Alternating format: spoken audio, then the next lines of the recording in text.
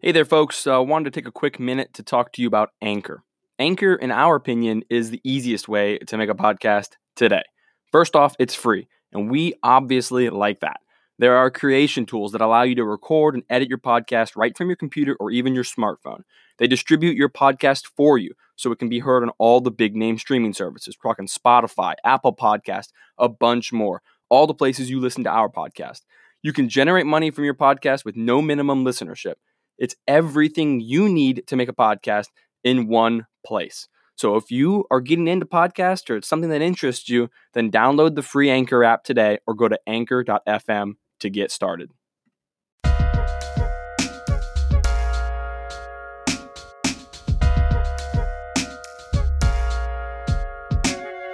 Hey there, folks, and welcome to a long-lost, been a while, episode of the Too Loud Adams podcast. Indeed. We were trying to find the treasure of the long-lost 1.5 Adam. Yeah, that's right. Sorry it's been a while, folks. Both of us have had a bunch going on between, sick family, kids, and the whole nonsense. Both of us changed career jobs on the not podcasting side in the meantime as well. So it's been really hectic last few weeks. And in the course of those few weeks, we have also had 4 Loud United games. So we're going to cover those and talk about them. So want to make clear real quick, one of the things that it has been, it is been since our last episode is the infamous New York Red Bulls match where there was accusations of racial abuse happening from the stands. And we're not going to unpack all that. We're not going to get into all the nitty gritty in that and how that's turned out. But it's super unfortunate, that we definitely that this stuff still exists. And both of us, feel the same way. Obviously, crap like that, it just doesn't have a place in this sport, in our county, in the world. It just doesn't. I hate that a player may feel uncomfortable at coming to Loudoun United because of the accusations and the tweets and maybe even hopefully it didn't happen. Hopefully it was misunderstood. But I mean, it's sickening to think that could have even happened. Right. Yeah, just wanted to get that clear. A disappointing, unfortunate reality of life, but it has no place, man. You hear that stuff. If you're a listener of this fan, you find yourself in the stadium and you hear some crap like that, man, call Stewart down, let him know. I mean, it can't be. So that's all we're going to do. I made it clear I wanted to start the podcast off and hit on that because we haven't had a chance to yet. And then we're going to talk sport now. We're going to talk Loudoun from right here on out. So we got 4 games. What are those games, Adam? What do we got? Who did we play recently? Well, first one was, as you mentioned, the match between the home opener between Loudoun and New York Red Bulls 2. Yeah. Yep. So New York Red Bulls 2, we obviously now have the luxury a few weeks later to see their performances since that game as well. They're not a good team right now. That's nothing against. I think there's some super talented guys on that team, but they're not a good team. And we quite honestly dominated them throughout. Very unlucky. I think bad call for a penalty, but hey, it's part of the game. Mm-hmm. I kind of like still that VAR doesn't exist. Everybody's like yelling VAR and whatnot, right? I like that it doesn't exist because it's a little more pure. I definitely wish the refereeing was better at the USL level, but hey, that's neither here nor there. We got to deal with, and calls go well and poorly on both ways, but that was definitely a heartbreaker for penalty. And you know what? They showed the class and they ended up coming out there with the 3 points that we felt we deserved. So the New York Red Bulls game, starting off the 4 matches was an absolute heartbreaker to lose against a team we should have beat, in my opinion. I think we should have beat them. Yeah, not to mention their, for lack of a better term, our long-hated regional rivals. Well, maybe next to Hartford, but But in all seriousness, though, it was good to see that we got Owen Walls got his first start. That we got there you go. Samson Serjai. See, I said it correctly because we asked him at the end of the game what his last name was so that we wouldn't mispronounce it. And he said Sergei. So that was his first Two Loud Adams interview right there. Yeah. You could say that, yeah. And yeah, that was his first goal with the team, coming back to first professional goal. Yeah, coming back to Loudoun County, from where he was born and raised. So he obviously also got some time in the first game against Miami, but not to water down. Obviously, great that he got his first pro goal, but that back line had a lot of changes on it. You mentioned Owen Walls, who a name we're familiar with. We've seen him on the roster list before in previous years, but he got that start, his first professional start, I believe, alongside another first professional start for a certain DC United draft pick, Mike DeShields. So that back line had a completely different look than it had in the season opener against Miami. Technically DeShields subbed in, but yeah, that was his first professional. Very good. Yeah, that's a good point. That's a great catch. Yeah. But there was a lot of good performances by the team. I think Nicky Downs in the midfield looked a lot better than he did against Miami. Kyrou was still Kyrou. I think he had a stellar performance, just absolutely harassing the right side of the defense of Red Bull's defense. And Garay also had some really good attempts setting up the offense on our end. Yeah, I mean, Garay is a walking record-breaking player when it comes to passes, chances created. We're going to definitely talk a lot more about Jeremy Garay, but this was his marquee, I would say, performance of the season thus far, including the matches we haven't talked about. We'll get to those. We've got a scaling system we use and we grade him. He has currently the second best rating of any player for any match for Loudoun United right now this season at an 8.6. And he just did amazing. Also, knowing this in the future as well, he is currently, just for you folks out there who are interested, he is currently top 5, maybe even top 3 now after the most recent game, but top 5 in the league for chances created. I mean, this kid is someone we're going to lose to DC United in the very near term. So word has it they're already, keeping a close eye on him for calling up in the future, though he has, verbally committed to NC State. There's nothing saying, if DC United offers him a 5 or 6 figure contract, then that's going to be a tough decision. Yeah, it'll probably be in the 5, range, somewhere near to what Griffin Yao was probably offered. But you have to imagine, I mean, if you have aspirations to play professionally overseas, or even just here in the United States, the best route is generally speaking is to take those professional contracts. Nothing against going to college. I mean, obviously, you and I are both products of the university system in this country, and it's amazing to say, but. Generally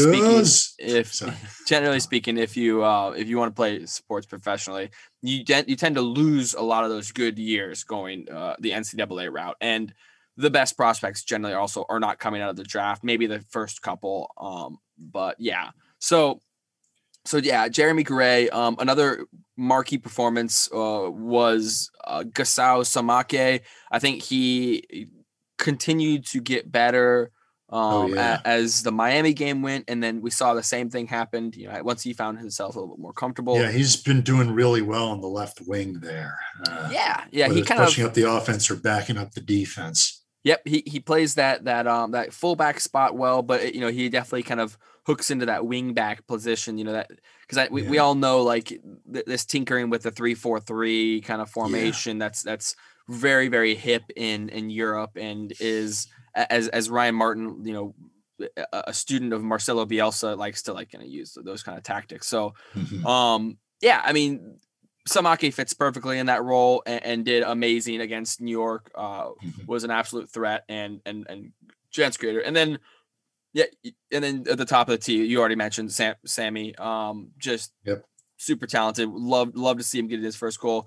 You and I were there. We witnessed it. It was cool to be around. And don't forget Kyrou and Giovanni Bolivar, who was supposed to play at DC, got loaned down to us, and has been pretty damn good taking shots on goal. Absolutely. Yep. But we'll get more into him later. He played a more pivotal role in the New Mexico game, but we'll get to that in a moment. Yep. So that performance. I mean, it's now I feel like it's so far away. I don't. There's not a whole bunch to say left other than just kind of saying like some of those notable names like we did. But the man of the match I've got for that game is Jeremy Garay, and that's just because I mean, seriously, one of the best performances we've seen. This was like I haven't seen him play. I've seen him play plenty good. He's continues to be a shredder in the midfield, and an absolute cog, for Ryan Martin's system. But this was like up at the distribution levels that he had when we played away at Philly Union 2 for the first game of the 2020 season, way before the even COVID lockdown stuff happened. It was awesome to see. So, so there's that. Yeah, I mean that's New York Red Bulls in a nutshell, man. It was a shame that Bolivar couldn't break through for that second goal. That really would have rocked the house there. But we just got to pick up and move on, and that's right. What the team did as they went to Isotopes Park, the home of the Albuquerque Isotopes. Which, for you Simpsons fans out there, you'll get the joke. And, I do not get the joke. And New Mexico United. But yeah, it's the very short version is, they did, the Simpsons had an episode where the Springfield Isotopes were about to move to Albuquerque until Homer went on a hunger strike. And somebody in the real life Albuquerque, I guess, when they were getting a team, they're like, hey, we got, the Los Alamos nuclear facility here. Why not just call them the Isotopes? And thus it was the park and the team that play in it were born, but we're not here to talk about them. We're here to talk about the football team that played on the barely concealed baseball field. I gotta be honest with you, Adam. You did not convince me to be a Simpsons fan at all in that moment. So if you got into it in like 2005, then it's already too late. Fair enough. Yeah, it's in your bloodstream. Sorry. All right, that's fine. So no, but that was a great transition, man. Next up is New Mexico United, and now I know that there's a lot of like casual like Loudoun fans who listen to the podcast or who maybe just follow Loudoun. Like they're in it for like game to game, but I think before we really unpack the New Mexico game, I want to say two things. New Mexico is not New York Red Bulls. They're not Miami FC. Although Miami FC is cutting the rug right now. They're dancing near the top of the Atlantic Division. New Mexico United is a powerhouse. So the other thing I wanted to say is I had the opportunity to join the Los Somos podcast, who is one of the like 8 different podcasts that New Mexico United has. Now, mind you, they started the same year that we did. They're a 2019 inaugural season team as well. They have it's a baseball team, the Isotopes, as you mentioned, with the weird Simpsons thing, but they have a big stadium. They have a giant fan base. They fill the stadium. I mean, they're in every bar, they're in every pub. They have nothing else really going on there. Their fans show up. Yeah. And because they have nothing else going on, there's no Washington football team, there's no Wizards, there's no Spirit, there's none of that stuff. And so they show up, man. They love New Mexico United. It is a culture of soccer over there, and it happened because of this team.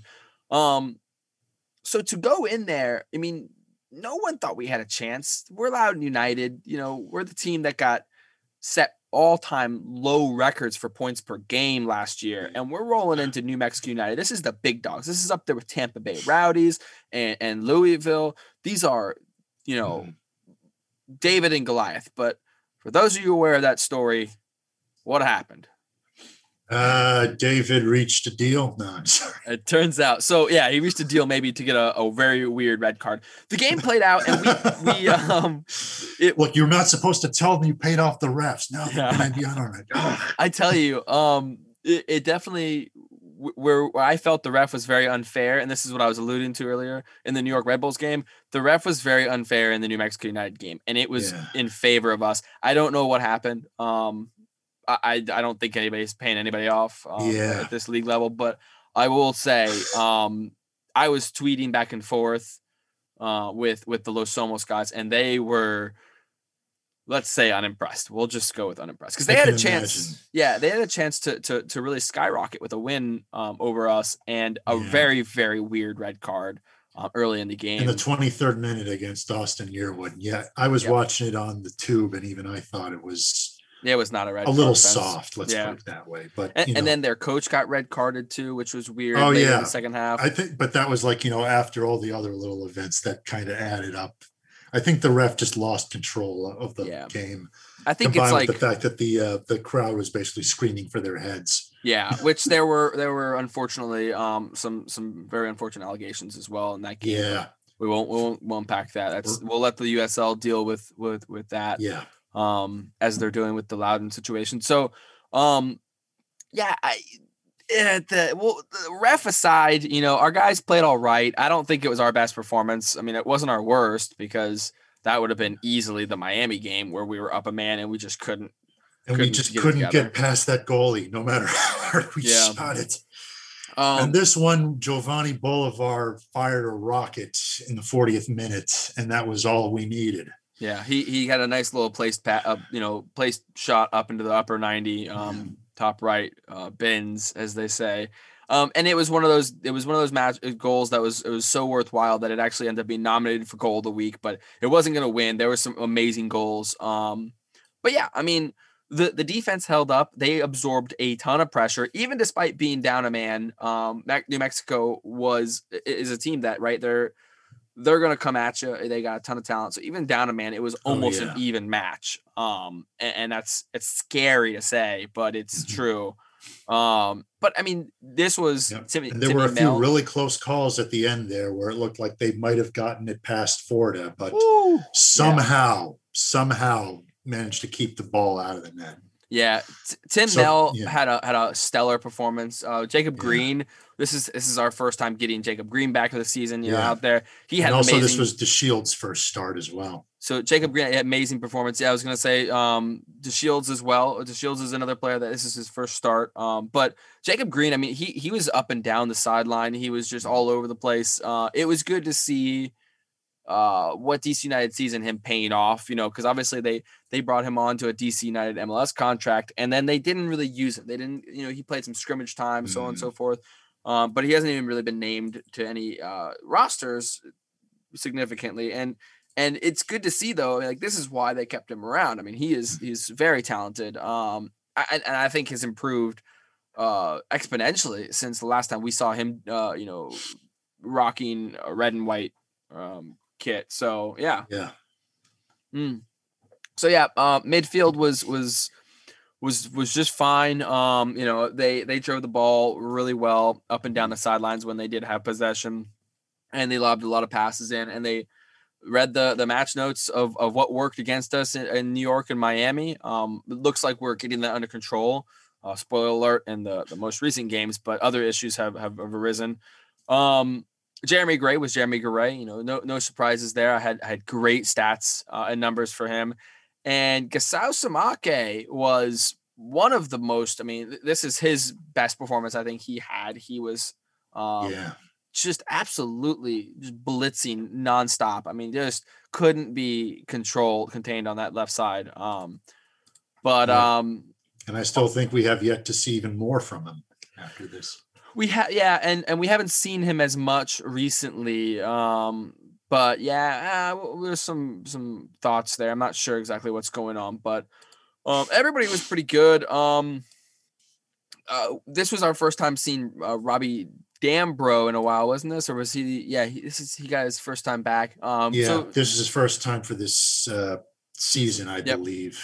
So, and I he may have come on in like the waning minutes of the New York Red Bulls game, but I can't recall. It wasn't significant enough to rate, at least in our scale. But he came. He was on the bench, but he didn't come in. But he definitely came in, and he was a stud in the New Mexico game, which was awesome because I don't think he really actually saw any minutes last season. I think that there was some issues, maybe health or something. Yeah, he was injured, and then he was struggling with his rehab after that. It was kind of a sad story. Him, Therin, and I think there's one more, either Due or I think it was Due at the time, which was kind of sad because, we were looking forward to seeing a lot from him. But, it's good to see Dambro on the pitch this time now. Yeah. So he I mean, seeing him out there again, for the first time since 2019 was just awesome because it's like a reminder, like this is not a little dude, he's a big guy. He's a force. He's a presence out there. But he's quick, man. He's got great ball control. He's got good sight. He knows where to put the balls. He can read plays. He's almost like out of position. Like he'd almost be a better, box to box midfielder, but I don't want to say that because he does so great. But he does kind of shift positions. We're going to talk about that as we go on. But this was awesome to see him back. And I think he did amazingly. But even though Giovanni Boulevard got the nod for man of the match from the team, and not to disagree with them, I do disagree with them. I believe man of the match just because of pure save count, because keeping us in the game, because just standing on his head, despite us being up a man. I mean, he still had to put in a ton of work between the sticks, and that is Jermaine Forder from across the pond, our UK goalkeeper. No arguments here on that one. Honestly. Yeah, I think, quite honestly, man, with the amount of opportunities, amount of shots they had on goal and everything, he's the only reason we came out of there with 3 points. He's the only reason we have any points. Obviously Bolivar's goal is the reason why, but we've scored goals in games before and didn't walk away with them. He was amazing in that. And our defense was amazing too, not to water them down at all, because they didn't make mistakes, man. They made the right decisions at the right time. And it was the same general defense that we've had up to this point. So that was awesome. Yeah. So we get our first 3 points on the road against an absolute Goliath of a team who's back on track now. Since that loss, they've continued to perform and dominate out in the mountain region or whatever it's called out there. And so it's good that we don't have to play them again. Let's put it that way. We got our 3 points.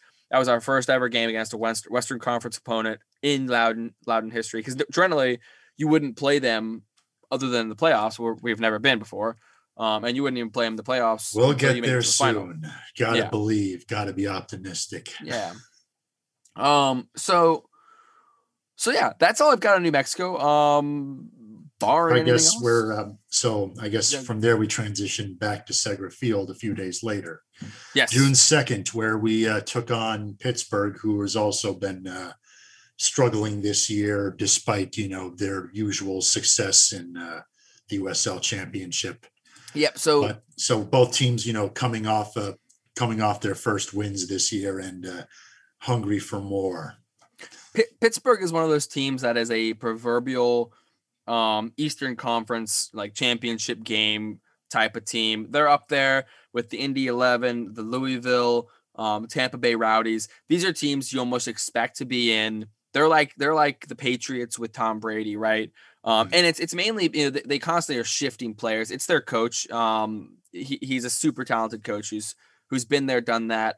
He's been offered all sorts of opportunities elsewhere, but he just likes coaching there at Highmark Stadium, and he's super talented. And so they're rolling into town, and this is another game that we just should not be really hanging around. But as you alluded to, they have been underperforming at this point in the season. I think at this point in the season, even still today, I think they might be just below that playoff line, but they may have some games in hand. They've got some other opportunities out there. Yeah, still pretty early in the season for everyone, but yeah.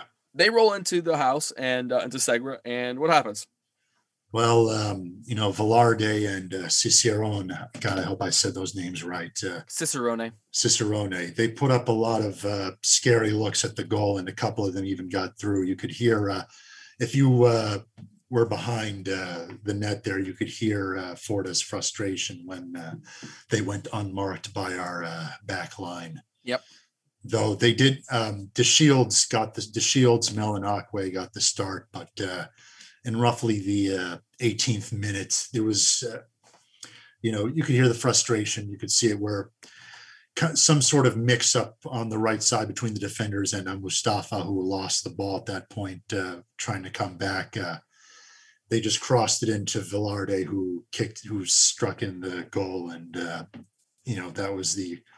that set a depressing tone, let's put it that way. And also, and then followed up with near a few minutes before the end of the half, the 41st minute, according to the stat sheet here, when there's basically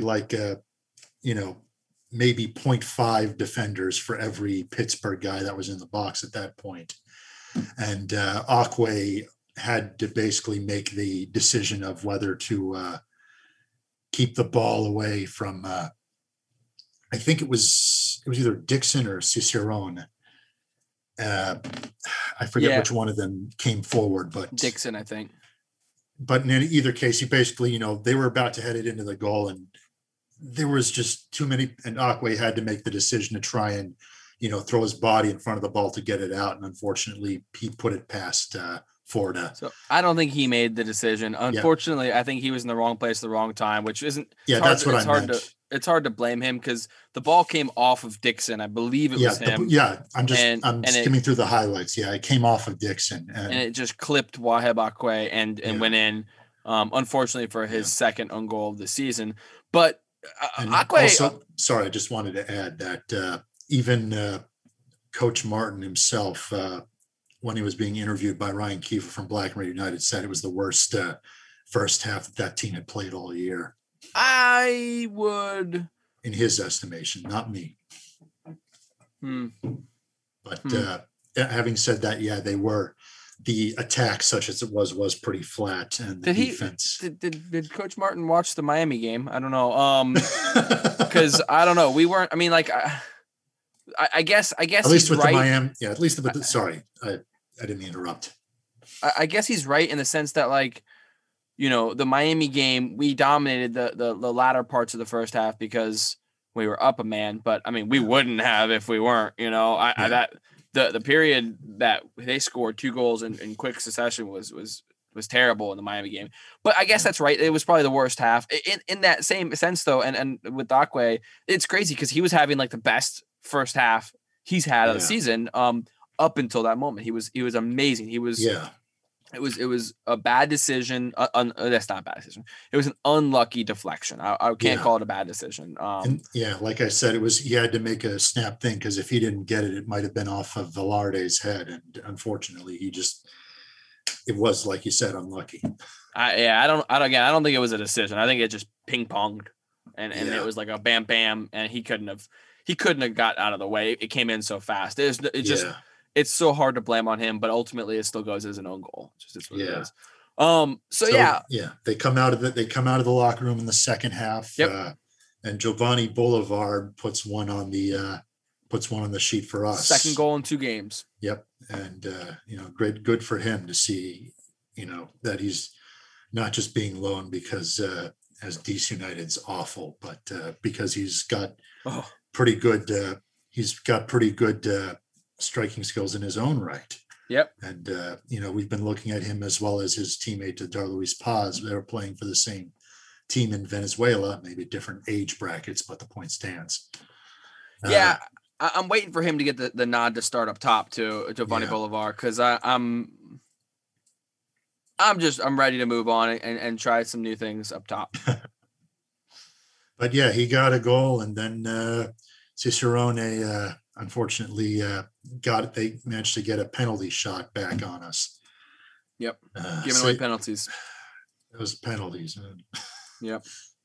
I mean, it seems soft to me, but that's just me being a homer.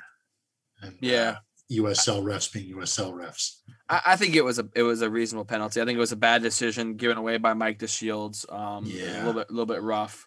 But that's what happens, man. You got to make, like you said, you got to make a decision, and it's hard to say. It's easy to go back and be, Monday morning armchair quarterbacks, right? So or Wednesday in our case, but yeah, fair. You got Akwe. He's definitely notable. Boulevard. This was I think Boulevard, even though I know he got his goal in New Mexico, I think this was Boulevard's like kind of big, showing his coming out party in a sense, Yep. I didn't always love some of his finishing skills early on, but he showed off he's fast. He's not just a normal striker. And I'm excited, assuming that Paz didn't get injured significantly in the most recent game. I'm excited to see the two of them paired at the top of the field, maybe with Cairo on the right, so Paz on the left, and then and Giovanni Bolivar in the middle. But we're not there yet. Right now, Sammy Sergei still is the go-to right now from Ryan Martin, and so before we move on, I don't want to forget Logan Pancho scoring his first professional goal. Yes. And absolutely a gorgeous goal too. Yeah. Maybe even goal of the season, but I mean, just absolutely gets over top of it and just drives it bottom right. You're never gonna save those. So yeah, that was awesome. But another player, this was our second time seeing him, but I believe his first start is Nanan Hassau, who goes by Landry Hassau as well. Yep. On a lot of the USL team sheets. So there's a lot of tangibles I like about this guy. His highlight reel in Côte d'Ivoire is amazing. He did a lot of great there. I think that he has a partnership. I think that can grow with Garay because, on paper at least, they seem like they would complement each other very well. Even though the Garay and TKD match midfielding has been probably the best so far, but he's I think maybe a little bit. He's got some growing room. I think he hasn't really shown us exactly what he's capable of just yet, right. And that may be just because he's playing in such a foreign country than the Ivory Coast. It's such a different place, such a different league than what he's used to. Not to mention that he's still like 18 years old, right? Yeah, and that's the thing is we bring these 19-year-olds, these 20-year-olds, and for those of you listening, like, can you remember like when you were that age? I mean, like what you were thinking, and if it was in such a different country, like there's language barriers, there's all these other things going on. I think that he's gonna fit, but he's just not there yet. He probably knows that. It's okay. We're backing him to have a good season still. I am certainly. But yeah. Also, the team needs to get this straight. Like, he is not 5'10". I don't know where Loudon, or maybe it's the USL stat line, but they got it on the app. His profile says he's 5'9" or 5'10". Dude is well over 6 feet. He's got to be, and if not, I'm gonna be appalled. Like, he looks tall. And also a slight correction, 20 years old. So 20 years old. That's an egg on my face. But yeah, I hear what you say about that. I think. What can you say? Some people, they want to say that he got bigger feet for a reason. We're average fielding teams right now at like the 22-year age group right now. I mean, like, we have very young teams. These are not like seasoned professionals in the sense that like what Charleston or what New Mexico and Pittsburgh are fielding at this point, or even what we're going to be facing in Tampa Bay and Hartford coming up.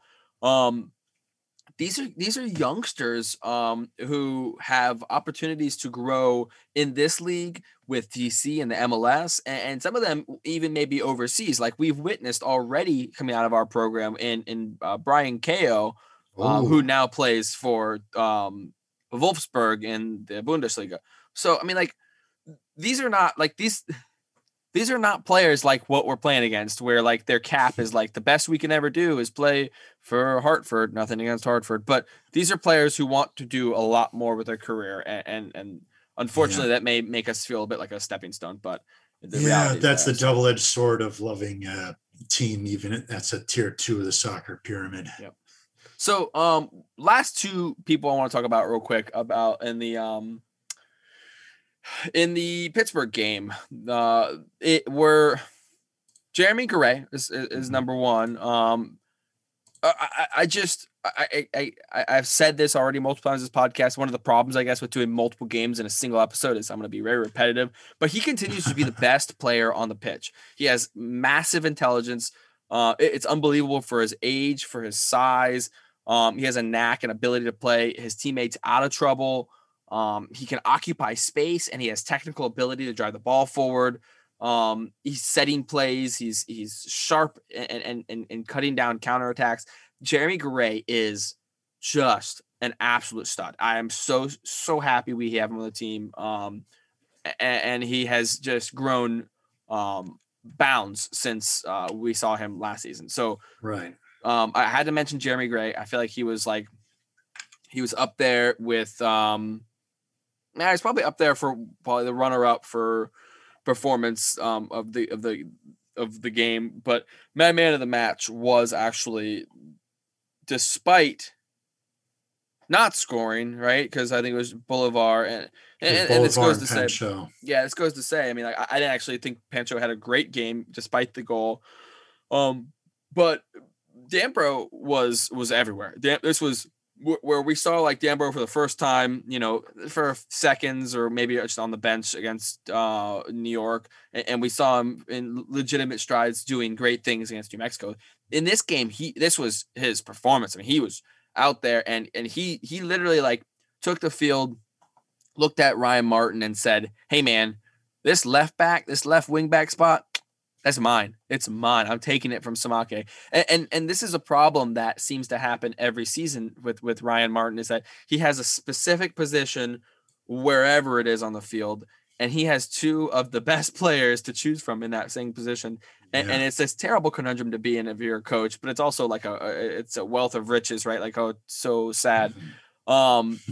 Yeah, I mean, he was the man, I think, out there. He was orchestrating, creating. He was everywhere, absolutely everywhere.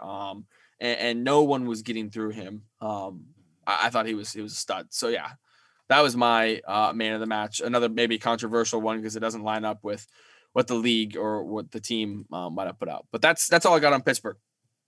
Right. So next up, we have another game that was played where we're sitting right now. It is currently June 9th.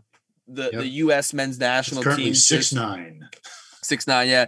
The U.S. men's national team just beat down Costa Rica in an international friendly game where a bunch of guys got their first goals, and it was very exciting. And that just finished like while we're talking here to you all. So you're all probably going to listen to this for the first time, maybe June 10th or onward. But as we're sitting, it's the night after the most recent home game, and that was against Charleston Battery. Yep. And we got this time they decided to switch it up in goal. We got the boy from Silver Spring, Keegan Meyer. Well, He's 24 years old. I guess calling him boy isn't really probably relevant now, not to mention that he was in the New England Revolution system previously. I don't know if he played in it, but he was there. But yeah, so I guess until someone emails us and says otherwise, I'm going to say this was his first professional start. Keegan I don't know. Meyer from Silver Spring. I'm not sure. That's awesome though. So just real quick, let's talk about Charleston just for a second before we get and unpack the performances and the roster.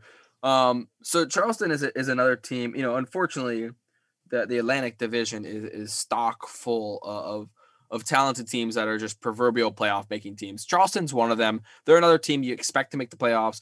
They don't always make runs in the playoffs.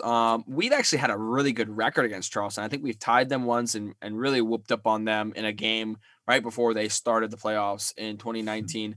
But needless to say, they're generally a pretty professional, tighten your tie kind of team. They're going to get out there. They're going to conduct business, well coached, well funded. They got probably some of the coolest like gear too. If you ever like find yourself, bored middle of the night looking at like USL like team gear, go to their website, man. Everything they have, I want all of it. It's so tight. We only do that on occasion here.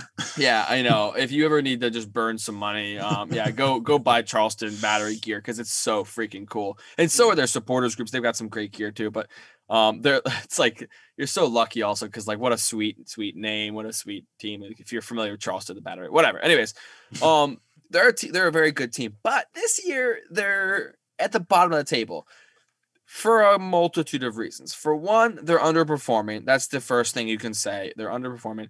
But for two, they have a lot of games in hand. They have not played as many games as the rest teams in the Atlantic Division. Unfortunately, unlike us, who've got a lot of notches in the loss column already. 4 after this one. Spoiler alert for those of you who didn't tune in. But they were technically at the bottom of the Atlantic Division going into this game. We were second to bottom. This is battle of the bottoms. This is like if one of us wants a chance to really make a run for the playoffs positioning, this is where you get those first 3 points. And we dominated them it was just like Newark Red Bulls at home all over again. Unfortunately, Yep. Segra is not a Coliseum or a Stamford Bridge or whatever just yet, you know. At the moment, it's not the Brooklyn Bridge either. Yeah. We according to the stat sheet, we got 12 shots to their 9. We got 64% possession to their 3. We got 84% pass accuracy to their 73. We even got one fewer card than they did. Guess who won though? Yeah, no doubt. Because they get that one opportunity and they caught our back 3 sleeping. Yeah. Some guy named Failing. There's a little irony for you there. Yes, it's spelled Fahling, but I know what I heard on that broadcast. That's right. Well, we didn't fail that time, but I mean, absolutely, he took advantage of a choke point. I mean, they everybody kind of closed down on the same 2 folks in the box, and he came around wide and left a couple of players just watching and pointing fingers. Unfortunately, and yeah, it was just completely uncontested back there, and had an easy opportunity when Meyer was dealing with near post scrambles. And on top of that, on the offensive side, you know, Garay and Green had a few really good setups, but there was just, I don't know, there just wasn't really anyone on the other end of them. Yeah, no, yeah. And there was I think there was one really good shot by Dan Brott that Kuzminski, the Charleston goalkeeper, had to actually make an effort on. Very early on. Saved. Yep. But aside from that, there wasn't much in the final third there. No, and that's just so frustrating to watch. Probably even more so for the guys playing, but. Sure, yeah. And hey, man, the thing is like, everyone has seen it. If you're a professional soccer fan, you've witnessed this. If you're as blessed to have played at like a high competitive level in the soccer world as well, like it's the same thing exists. I mean, like there are lapses or like it's like a wave, right? There's crests and there's like valleys when it comes to striking and to goal scoring. If you're a fan of like Liverpool right now, you're witnessing it happening with Sadio Mane or Timo Werner for Chelsea. You know, it just is what it is, man. But it's happening at the top of ours right now, and it's very unfortunate because opportunities are emerging, but goals are not coming as a result, and so it's very heartbreaking. But hey, the game, though, was a story of 2 halves, though. It was 2 very different halves. I think that there was a star for the first half and there's a star for the second half. And this was probably the toughest man of the match decision I've had to make so far. So, first of all, Jacob Green was a freak show in the first half. I don't know. I mean, I know he was listed as a left wing back, sitting in that role, but I don't know what position he was playing because he was in every single position. I mean, he was making tackles in the box. He was taking on defenders in their opposing box. He was on the right wing. He was on the left wing. He was absolutely everywhere. It was like they just gave him the number 10 kit and they were like, man, have fun tonight. You know, don't even worry about it. Because he was on drugs. It was awesome. He was, oh man, I couldn't get enough of it. And eventually he kind of petered out a bit in the second half, and I remember thinking like, where is he gone? What happened? Is he burnt out? And eventually he kind of gets a little minor knock and kind of goes down easy, and then kind of results in a sub off. I almost wonder if there was something else that was maybe irritating him earlier on that caused him to be less aggressive in the second half. But that was unfortunate to see. So he was. I'll ruin my. I'm not going to ruin the man of the match, but I'm going to ruin who it wasn't. Jacob Green was tied at man of the match, but I ended up not going with him because instead of doing what I believe the man of the match did, he ebbed downward. He started off so amazing, had this grandiose first half, and then eventually kind of ebbed off. But we're gonna tuck that in our back pocket, and we're gonna talk about man of the match in a second. Let's talk about Dambro. Dambro had a great performance again. Yes. He was in a different position this time, kind of sitting in one of those 3 center back spots, the left one, which we now know Ryan Martin likes to have them run up and down the field. So even though he was in that center box spot, he spent plenty of time in the opposing half, even a few opportunities in the opposing third. So that was good to see. But with him being in a more central defensive role, the result came with less opportunities of him going forward, which I think was where he was so valuable in the past, is creating chances and driving the ball forward. Yeah. Not to mention that one chance he did get in the first half, but I already mentioned that. Yep. Pancho was as he's been all season, like a stalwart, hardworking player that is not impressing a whole ton, but not making a bunch of mistakes either. So that was good to see. Nicky Downs had his best game of his season so far.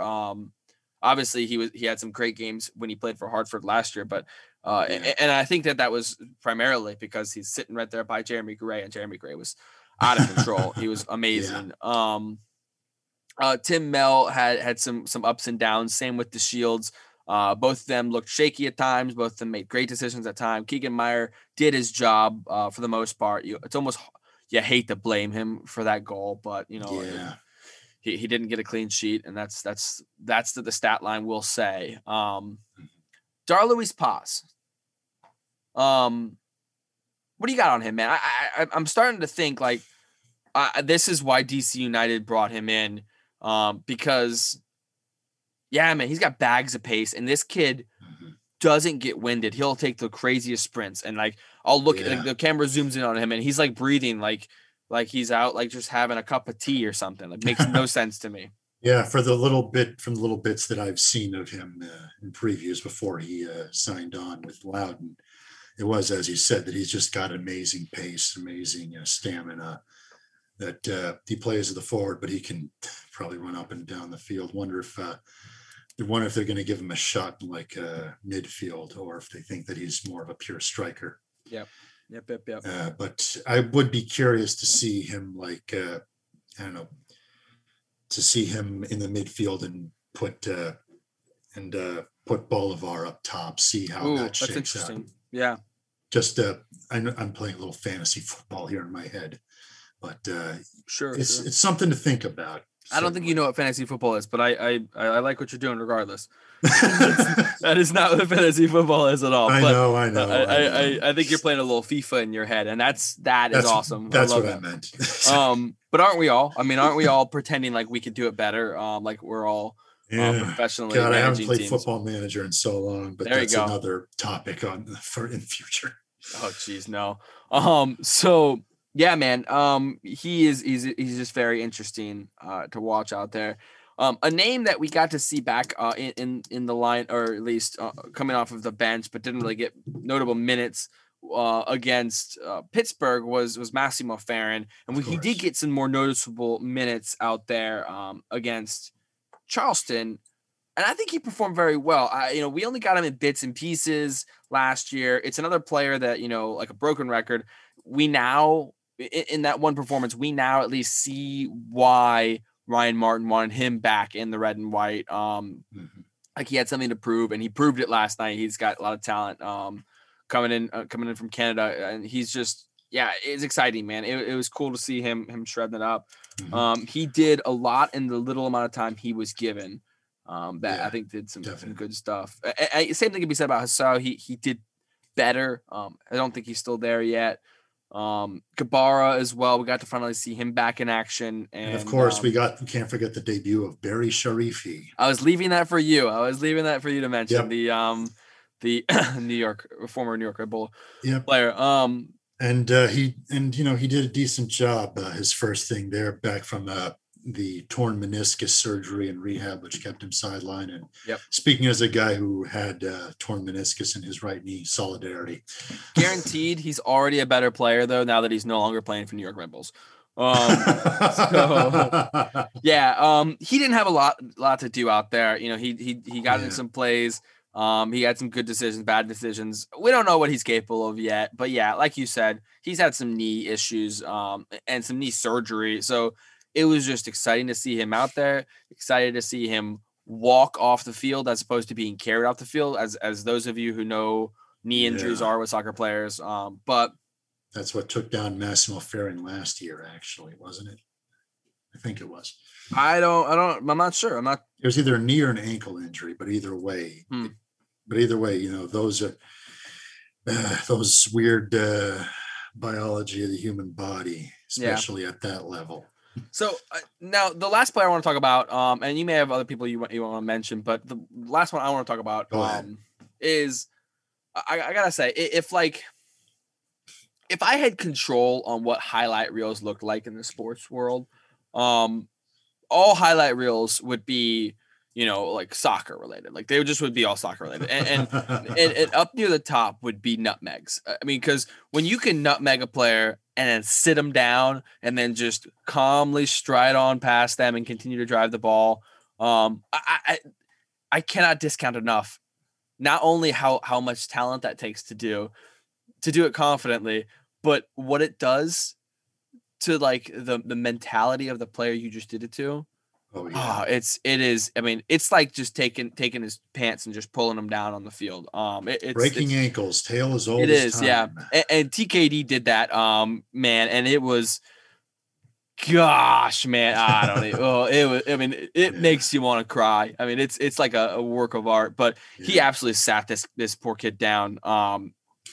And yeah, I mean, he might as well have been just sitting there picking clovers the rest of the game because he never really recovered. But he did that. He had a great game. TKD, spoiler alert, was my man of the match. And I think that again, I think he tied neck and neck with Jacob Green because he had a great first half. And TKD was almost like non-existent in the first 20 minutes. He got a couple touches of the ball. I think he was initially instructed to kind of own that right wing, and he's just a lot more quiet when he plays on the wings. He doesn't get as much interaction, and the entire first half, all of the money was being passed through the left side of our team.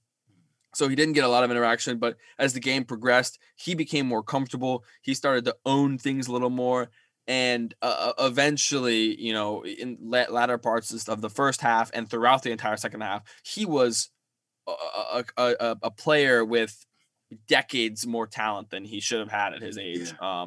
And so he got his first man of the match nod, which I will say this so far, this point in the season in most years, at least with my stat keeping, because I kept stats even before this podcast started, I've had repeat man of the matches. And so far we have not had a single repeated man of the match performance this year. Everybody only has one that has one at all. So TKD is awesome. He's great. I was going to say Green for the man of the match, but you made a good point with TKD, and also even if it didn't end, the game didn't end the way we'd hoped. Yeah. TKD, he played to the whistle. It was even like everybody else was winded, regardless of whether they were subbed in or not. Yep, absolutely. He kept trying to make something, even if it didn't work out in the end. It's like if you're familiar with like the musical terminology, right? One was a crescendo and the other was a decrescendo. Like one continued to grow throughout the game, and the other, unfortunately, not a knock against Jacob Green, but he performed less and less at the same quality as the game progressed. Despite having just an unbelievable first half. Yeah, and that's all I got for this game. Yep, same. That's it, man. Next up, we got Tampa Bay Rowdies. I don't want to talk a lot about this. Number one, because they're an amazingly talented team that, took the East by storm last season, won the Eastern Conference final, and was going to the USL final before it got canceled because of a certain beverage virus. And so, we don't need to talk about that. Starting this episode off before we started going live, Adam and I were both like, can we fit for real quick, like ripping through them match reviews in a 1 hour episode? And so far we've done that. So we're going to end it with this, like, here, I want to say one more thing with regards to the lineups. And I'll give you a minute if you want to say anything as well. But I gotta say, man, we keep getting the no injury report, like no injuries on an injury report. Like I don't know what like requirements USL have, because it's not like the NFL where like they have to like annotate like every single injury that's going on. We haven't seen like Hassan Pinto in a while, and I don't think he played too terribly. There's other names like on the list that we haven't seen, and you have to wonder like what would happen to Samake. He was doing so well. Mm-hmm. I recognize Danbro has been doing great as well, but now we know Danbro can play like central defense. Not to mention Saravia got signed sometime after we did our last episode, but absolutely re-signed. But yet I haven't seen anything about him. Haven't seen anything about him. We know he's got talent. Some of the younger guys, why, like they're academy players like Fuentes and Gomez and so on and so forth. We know why we're not seeing them, but it doesn't make sense. I don't get why, if they're not injured, why we're not seeing their names out there. My only theory that I have just off the top of my head, or hot take, if you will, is that the coach is trying to basically play the Utes as best he can. Well, to play different mixes of players, because he's got, 25, 30 something people that he's got to cycle through, if you include the people sent down from DC United and the people that have come up from the youth academy. That may make sense, but it doesn't add up with the final point, which is where the hell is Michael Gamble? That is a good question. He was one of the most significant pieces of our offense last year. He donned the number 10. He was our captain. He was supposed to be our captain this year. Not to say Timmy Mel hasn't been doing great. He's been doing great captain in his side. But this is our guy we expected to be out there leading us into battle. Him and Skundrich, which DC United just stole from us. I mean, it was like we went from, oh, wow, DC United really cares about this team and is invested in it, and they signed a super talented guy named Drew Skundrich. And then, DC United has a little bit of trouble, and they really don't care about us. They actually just want to pull him up to the DC, which is, it's awesome. So happy for him, but that was a huge bummer. But where the hell is Michael Gamble? I think I know where he's at. He's probably training with the DC United side, keeping them fit because of all the injuries. But I just find that to be BS, man. I'm so annoyed we're not seeing him. If he's not injured, he needs to be out there playing. And as a professional soccer player, you'd have to imagine he's probably thinking the same thing. He doesn't want to be a training guy. He wants to be out there playing professional soccer. I don't know where he's at. I'm annoyed about that. But sorry, I said that was my last thing. My last thing is Cairo. Big shout out to him getting called up to the men's Niger side for some qualifiers and some friendlies. But qualifiers don't start till September for them, for some friendlies. And supposedly he's going to be getting the start in this upcoming game. That was coming up tonight or tomorrow. Either way. So that's me. Hopefully he can be the missing piece that leads them to glory within the AFC. AFC. I'm not talking about the NFL AFC. Yeah, okay, fair enough. All right. In the African World Cup qualifiers, because those are starting up soon, and it would be a very big deal. He's getting called up for friendlies. That's great stuff, but they're just friendlies. They might be kind of sussing out the team a little bit, but he's got some notable minutes now with Niger, and so it would be awesome if come later in the season when we're pulling off a crazy comeback to make the playoffs, that he's ended up gets pulled away, and he's getting pulled away for the reason that he's helping his home nation qualify for a World Cup, because that would be freaking cool. That would be cool. So awesome guy, awesome player, consummate professional, super happy all the time. If you get a chance to meet him, you'll know what we're saying. But don't forget to listen to our episode with Clarence Sherry Dew if you want to know more about his backstory. That's right. But so happy for him. So yeah, man. You got anything else? Anything to talk about? Yeah, I guess we covered everything. Just looking forward to Tampa Bay, and hopefully we can pull off a hell of an upset. Yeah, what do you got? Score predictions for Tampa Bay. What do you got, man? Oh man, I'm gonna say this is going to be a wild ass guess, but it's going to be a 2-1 winner, and Gasao Samake somehow scores the game winner. It's not really based on anything scientific or statistical. It's just a dumb gut feeling, a hot take, if you will. We got to be positive. Somebody's got to be positive about the Loudoun team, even if no one else is. That's fair. That's a good. I like that. I think they're going to sleep on us. And there's going to be opportunities that we're going to get. I don't think that we're a bad team. I think we're a very talented. This is maybe the best team assembled. Those expected goals are going to turn into actual goals soon. Just you wait. They're going to give us opportunities because they're going to sleep on us. And if we can capitalize on those opportunities, we got a shot in this game. And we shouldn't have a shot in this game because we're bottom of the Atlantic. They're top. I mean, this is not David versus Goliath. This is a pebble versus an absolute mountain. I'm going to do the same thing. I'm going to call, I'm going to say 2-2. 2-2. We're going to tie. Being a little more realistic there. We're going to get our first draw of the season. So there you go. That's all we got, guys. Just barely under the 1 hour mark if I can talk fast enough. But this is it. We definitely enjoyed you guys joining us for another episode of the Two Loud Adams podcast. And thanks for tuning in, sharing us, doing whatever you following us on social media, and we'll see you next time. Yep. And as always, for Two Loud Adams, my name's Adam Mendelovitz. And I'm Adam Davis. Stay loud and united. Cheers, guys. The Two Loud Adams podcast is proudly sponsored by the Loudoun Stampede, the official supporters group for Loudoun United, and hosted by Adam Davis and Adam Mendelovitz. The executive producer is Mike Myers. If you'd like to be a part of our sponsorship, then hit the follow button and reach out. Cheers for now.